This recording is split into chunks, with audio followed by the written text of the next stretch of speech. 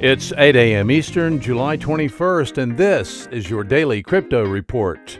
Bitcoin up 2% at $9,340. Ethereum up 2% at $243. XRP up 1% at 20 cents. These are your leaders by market cap. Top gainers in the last 24 hours, Syscoin up 35%. Waves Enterprise up 48% and Safe Haven up 21%. Today's news. Some in the government of the United Kingdom believe they know better than the people of the United Kingdom when it comes to cryptocurrency. They are proposing that advertising for certain types of cryptocurrency be put under the direct control and regulation of the Financial Conduct Authority. The United Kingdom's Economic Secretary to the Treasury and City Minister, John Glenn, said, quote, "It's important that people can understand the financial products they see promoted. If adverts by unauthorized firms are misleading or don't fully outline the risks, then people can end up losing money," unquote. This in the context of the government of the United Kingdom proposing wide-ranging changes to regulation of the crypto community in the UK. These changes specifically include registration of local crypto business operators with authorities by July 30th. All crypto operators have until mid-January 2021 to have their applications processed. We have no word of pushback by the crypto community in the UK to these new government proposals.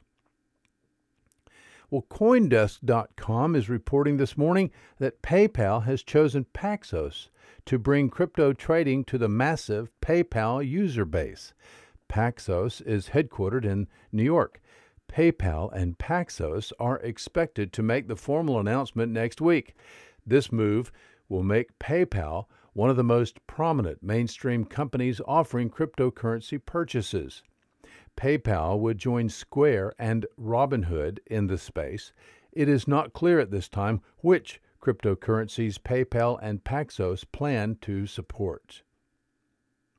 Well, new on-chain analysis from Whale Alert says Bitcoin's anonymous creator, Satoshi Nakamoto, mined an estimated 1,100,150 Bitcoin, now worth an estimated $10.9 billion.